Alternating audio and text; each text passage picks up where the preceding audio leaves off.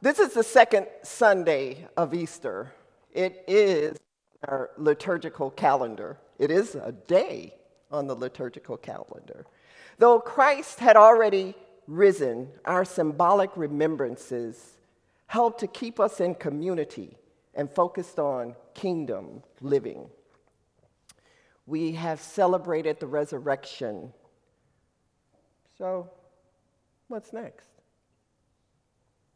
The stone rolled away, and the Son of Man was no longer in the tomb.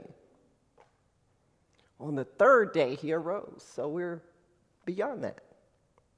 The enemy of our soul will have us to believe that the work is done.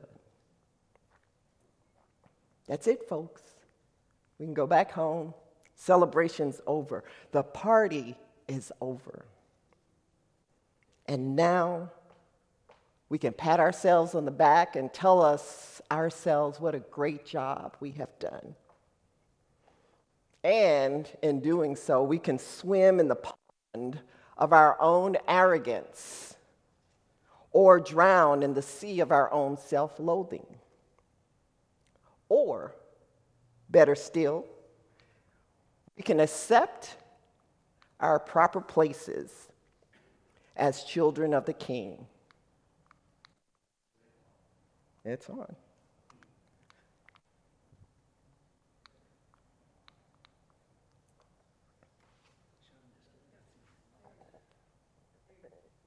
So those are our family jewels. You've got a crown, and I've got a crown. Neither of us are wearing that thorny crown. I don't think we could stand it. Let us pray.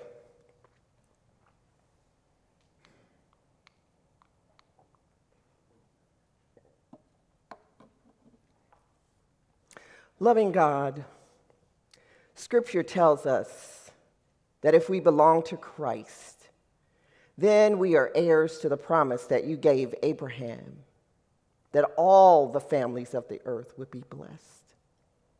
For this promise, we cannot thank you enough. Even still, we are not worthy to take part in the blessings that you bestow upon us. Caught up with the world's news instead of your good news, we stumble and fall daily. We need you to keep us on track. We are but broken vessels, yet called to serve in your name. I am still trying to grasp your vastness and how your love mends my brokenness. How great you are.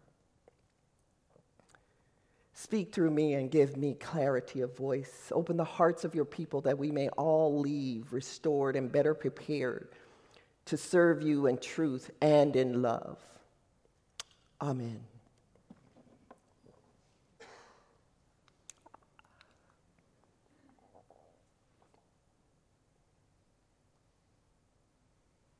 I love music. Some of you who have spent a little time with me know that I love music. Music nourishes my soul. I cannot play, I cannot sing it, but I listen with every part of my being. Without question, though, my deep love for music does not ease my number one fear. This is my confession. This is my story. And this is where I let the cat out of the bag. I have ailurophobia, gatophobia, a deeply ingrained fear of cats. Now, don't take this personal. Yes, house cats. I know many of you have a furry, four-legged creature called a cat running around. But this is my story. People either love cats or they hate cats. There's no in between. I don't hate cats. I have a fear of cats. I can say that I used to love cats when I was 40 inches tall and maybe 26 inches, 20 pounds. Now I'm just mainly cautious. I was traumatized by this four-legged living creature that I originally found to be cute, cuddly, and curious. Over the course of my youth, on 4 different occasions, different furry critters either attacked me or caused my family to fear for dear life. Why me? I have no idea. But in this fear, it has caused me to be stained with a constant drip, like an unremitting drip of water. This fear has eroded the very heart of my innocence. My fear became its own person. It roamed freely everywhere, turning my own entire world into a jungle. I lived like the hunted and caged. You know, where there's fear, there is no freedom. I have vivid, loving memories of my mother. It was not a secret, though. My mother had a death grip fear on cats. I have no idea why. Mama loved fish, birds, and all other animals. 4 siblings, and I alone inherited her behavioral response to cats. Sound familiar? Job. I alone am here to tell the story. The response? Jump on top of the furniture or the car and scream until Jesus comes. Gotta love my mom. May she rest in peace. Car horns are amazing. Other than to avoid an accident, I believe the only other reason to blow a car horn is to determine if the occupant of the house owns a cat, or if there's a furry creature resting underneath my car, warming himself or herself. Then you blow. Really, really, seriously, don't blow a horn unless there's an obvious reason, other than waiting a split second at the green light, right? Can I get an amen? Now, I cherish my family. They understand my fear and will run interference. Shoo cat, don't bother my wife, don't bother my mom. It's really embarrassing. I love my children. I wanted to ensure that my children would not have the same death-gripping fear I had. So thus, I adopted not another child, but a cat. It was an abandoned cat. That was a long time ago, and it's an even longer story. But I'm not sure the gender, but its name was Acorn. Acorn lived inside with us. I love a clean home. So the care of Acorn fell to me. Litter box and food, scoop and dump. I took care of Acorn as if I loved cats.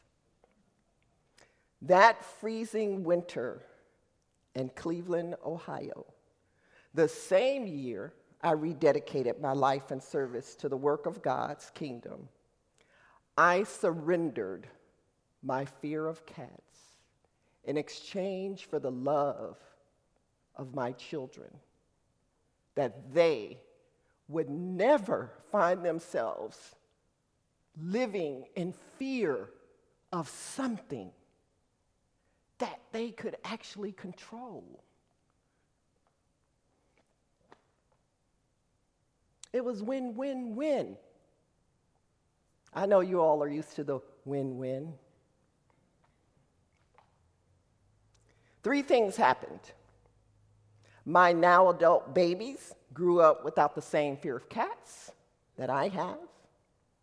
Me a broken vessel, God's little child, found her way back home.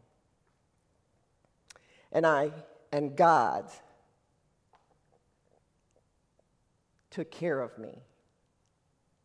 And my fear of cats has kind of declined. I thank God for car horns, for wisdom, and for love.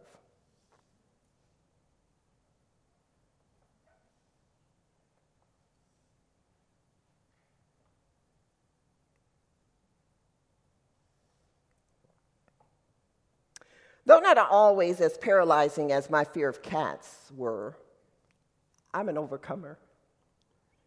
Do we not all have fears in one form or another? I believe human emotion and performance is guided by a set of maybe 4 fears on a continuum. It's the fear of abandonment or isolation. You know, you can be isolated in a room filled with people. The fear of failure or success.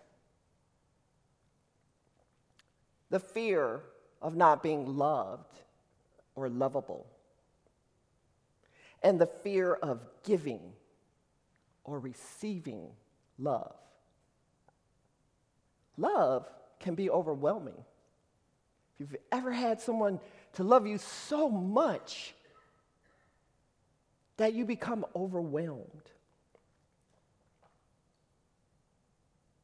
The God of Israel, our God, spoke in the days of Isaiah, and he said, "Fear not, for I have redeemed thee. I have called you by your name. And you, church, my brothers and sisters, my siblings," he says, "are mine." I am an overcomer.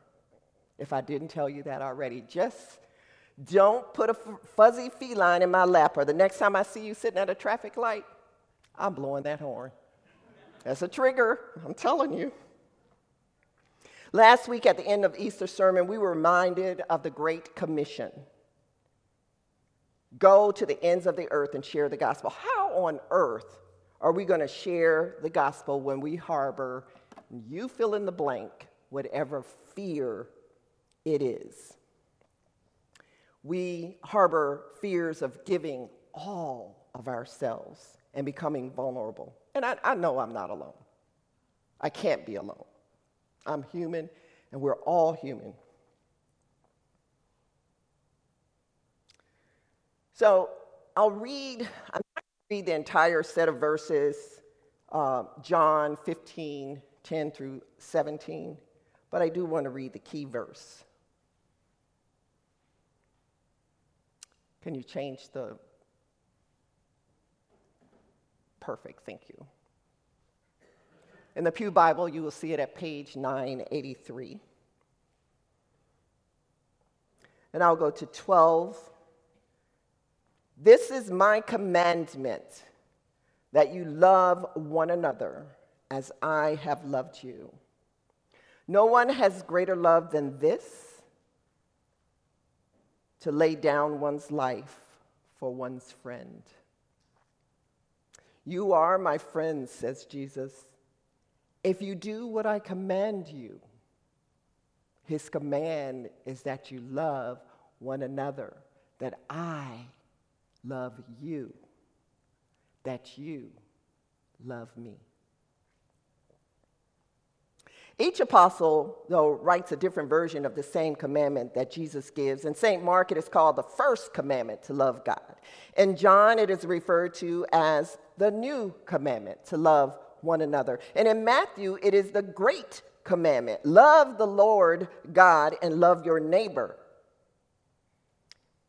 It's in there, as yourself.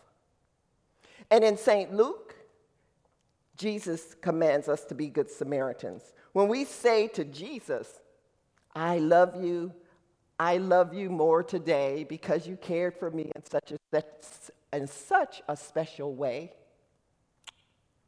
Jesus says, and I love you more. I died on a cross for you. I love you more. Now, there are many, many types of love in our human perception, and there are also catchphrases. Masquerade as love, unrequited love, manic love, excessive love, abusive love, neither of which is love, and crazy love is questionable. One other love that is very capable of going in the opposite direction is tough love. As parents, we've had to execute or render tough love, but it can go the wrong way. Now, the lyrics to a song written decades ago but hit the charts remind me of what's wrong with the world, and it's still a very popular song. Many of us probably like it, and we probably like the author. Need to change the PowerPoint, please. It says, what's love got to do with it? It's just a second-hand emotion. Who needs a heart when a heart can be broken? It was not written with the award-winning artist in mind, but it fits in the biopic about her abusive marriage. How many people ask that same question? You may not use the previous words, but if you are that person, or if you know someone who is living with physical or verbal neglect and abuse, just know that there are people who want to demonstrate kindness and godly love to you. If you live in fear for your life, please dial 911 immediately.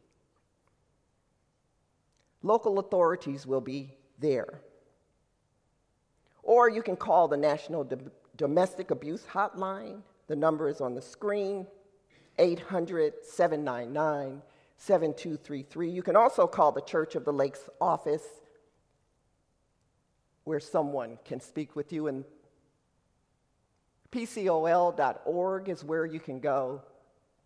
Type in help, and there's a page there that will direct you to many resources in the community. More detailed information is right there on the website, and we pray that God give you courage, endurance, and a way out.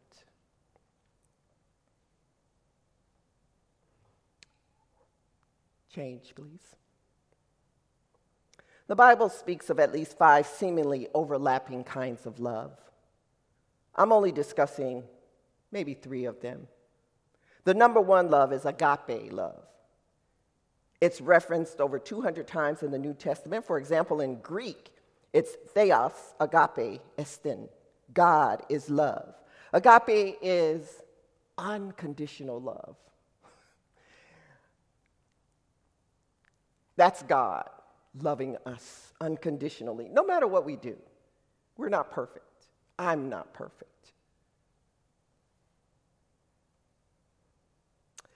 Agape love doesn't have an emotional response to it. Erich Fromm, a noted, well, not so well noted, but he says love is the active participation in a person's life. That can be said about any love. It entails faithfulness, commitment, and yes, sacrifices. No one, Jesus says, has greater love than this, to lay down one's life for one's friend. And Jesus said, and I love you more. Philia love, as in the Philadelphia city brotherly love. Philia is generally love, not generic. It's not a generic love, but it includes love for your fellow human. It's the toughest love, I think, to imitate. it's the one I'll devote more attention to. I placed it second to agape love because it is the leading expression of love that fulfills our commandment to love, and it covers the broadest spectrum of this love. The Apostle Paul strongly encouraged followers to make every effort to support your faith with, it's in the Bible, it says brotherly love and brotherly affection with love. We do have to admit it's easy to love when somebody loves you back. There's nothing to it. We got God down pat. I love you, you love me, and that's the way that it works. The opposition, though, to filial love is phobia. A phobia, as I discussed, is a fear. How can you demonstrate love in the face of great fears without subduing your fear on the table of love, such as fear of having your heart broken, or we fear someone not loving us back? God's love is special. We experience God's love through people, through one another. And it's challenging for a non or a new Christian to grasp that we are human who do not always respond to life in a Christian way. We don't always act loving towards one another or loving towards the world. The big C. The church in general. Everyone is not skilled in loving. We are all trying to work out our own salvation. People who live a Christian life experience growth in different dimensions, in different ways, at different times. We are a very imperfect people. We're trying to live a life of holiness. Yes. The Bible says, be holy as I am holy.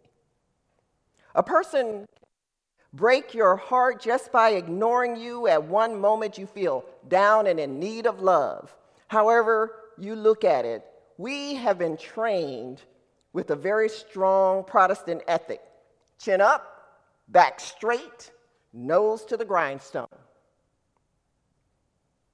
That's the upbringing. Not everyone wants to examine their emotions. They don't even want to talk about emotions. Who has time for emotions? The song says, who needs a heart when a heart can be broken? So we just shut our hearts off. That song charted. And so people are shutting down their hearts because they don't need that heart. But in the millisecond of being ignored, abandonment, isolation, loneliness are all the negative emotions that can fill that spot, that millisecond spot, without even being noticed, without you noticing that now you're upset about something. It's just like a prick from the phlebotomist drawing blood. Boop, and you say, oh, did you get it? And then you look and there's a capsule full of blood. And they're going, yep, and they put the Band-Aid on and you're out the door, right? Nobody. Then we get this message. You know who's waiting to whisper in our ears? You know who's waiting. It's the enemy of our soul. And that enemy is waiting to whisper garbage in your ear. It says something like this: nobody really loves you. No matter how successful you are, nobody loves you. There's just one person didn't say good morning, and all of a sudden the whole world is against you. Now, I am being, well, I don't know. I might not be exaggerating. That's how he works. It works, he works, she works. Agape love, now, a person who's otherwise successful, who at one point in time thought they were doing everything right, is suddenly found unable to express agape love And then what's worse than that, there's another love, philatia love.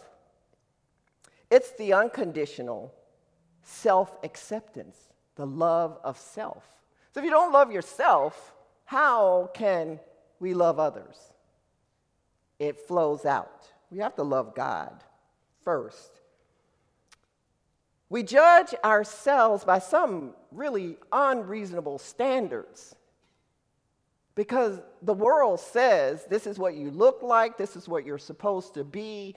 You're supposed to carry an iPhone, not a Samsung, or a Samsung. You're supposed to have AT&T or Verizon, not Metro West. You're supposed to do all of these things because that makes you more lovable. We're judging ourselves based on those standards. When a fear of being unlovable creeps up without notice, we become the very person to whom we seek to share the gospel. We cloak ourselves in fear and doubt, and then self-love vanishes. We can't pray because we feel now God no longer loves us either. Again, church, I'm only emphasizing one action many times that drips, drip, drip, drip, drip, like water erodes the very fabric of our soul. This happens in our daily encounters that fall in the range of normal.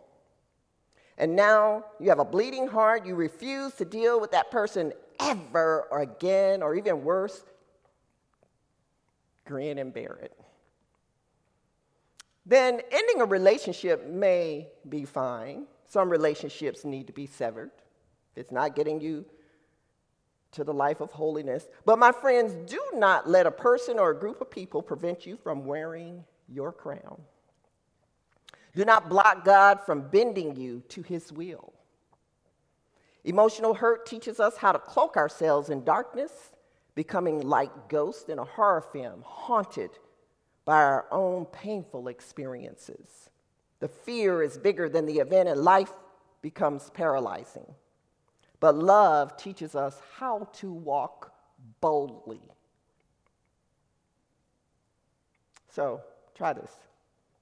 Pull the dagger out of your back. Uncloak your emotions. Chalk it up to experience. Do something. Go to the gym. Have a conversation with another person. Let other people intercede for you. Talk to your pastor.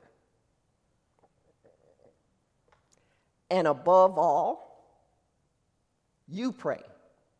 Pray and pray and pray to the living God for wisdom and love on how to cleanse your heart, clear the cloud, and get you moving.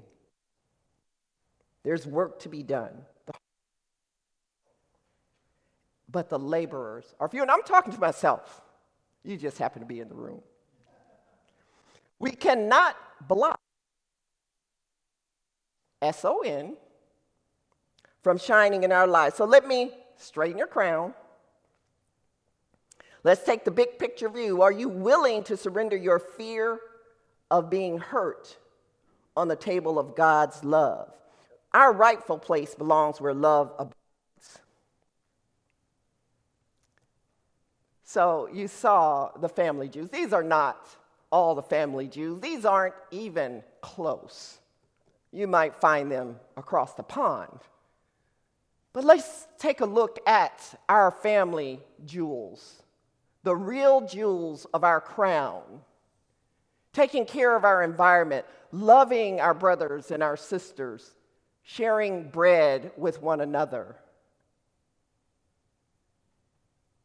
attending the sanctuary, coming to church, just being on the grounds of the church, helping our neighbors, loving and enjoying our families, taking communion and remembrance of the one who died on the cross. Love is the very foundation on which God created the world, and then he gave dominion to us. has created. Our hearts belong to God. Our stuff belongs to God. God just gave us dominion. That means he gave us love, harmony, peace, and abundance, and it's ours to care for. Now, for those who are here, you know what it's like to be amongst the family of PCOL. But for those who have yet to join or come and visit, in my journey here, I have found an abundance, an amazing amount of love. This is just a reminder to keep going, to keep love where God abides. Now, if you will, give me just one more moment. I'd like to read something to you that you've heard before and you've read before. Do I have time, Pastor? I have no idea. Am I? Okay, perfect. This is the gift of love. And I want you to listen as if you've never heard it before. If I speak in the tongues of mortals and of angels, but do not have love, I am a noisy gong or a clanging cymbal. And if I have prophetic powers and understand all mysteries and all knowledge, and if I have all faith so as to remove mountains, but do not have love, I am nothing. If I give away all of my possessions, and if I hand over my body so that I may boast, but do not have love, I gain. Love is patient. Love is kind. Love is not envious or boastful or arrogant or rude. It does not insist on its own way. It is not irritable or resentful. It does not rejoice in wrongdoing, but it rejoices in the truth. It bears all things, believes all things, hopes all things, endures all things. Love never ends. But as for prophecies, they will come to an end. As for tongues, they will cease. As for knowledge, it will come to an end. For we know only in part, and we prophesy only in part. But when the complete comes, the partial will come to an end. When I was a child, I thought like a child. I reasoned like a child. When I became an adult, I put an end to childish ways. For now we see in a mirror dimly, but then we will see face to face. Now I know only in part. Then I will know fully, even as I have been fully known. And now, faith, hope, and love abide, these three, and the greatest of these is love. And I leave you with Tertullian, who says, he who lives only to benefit himself, confers on the world a benefit when he dies. Go out and love somebody. Amen.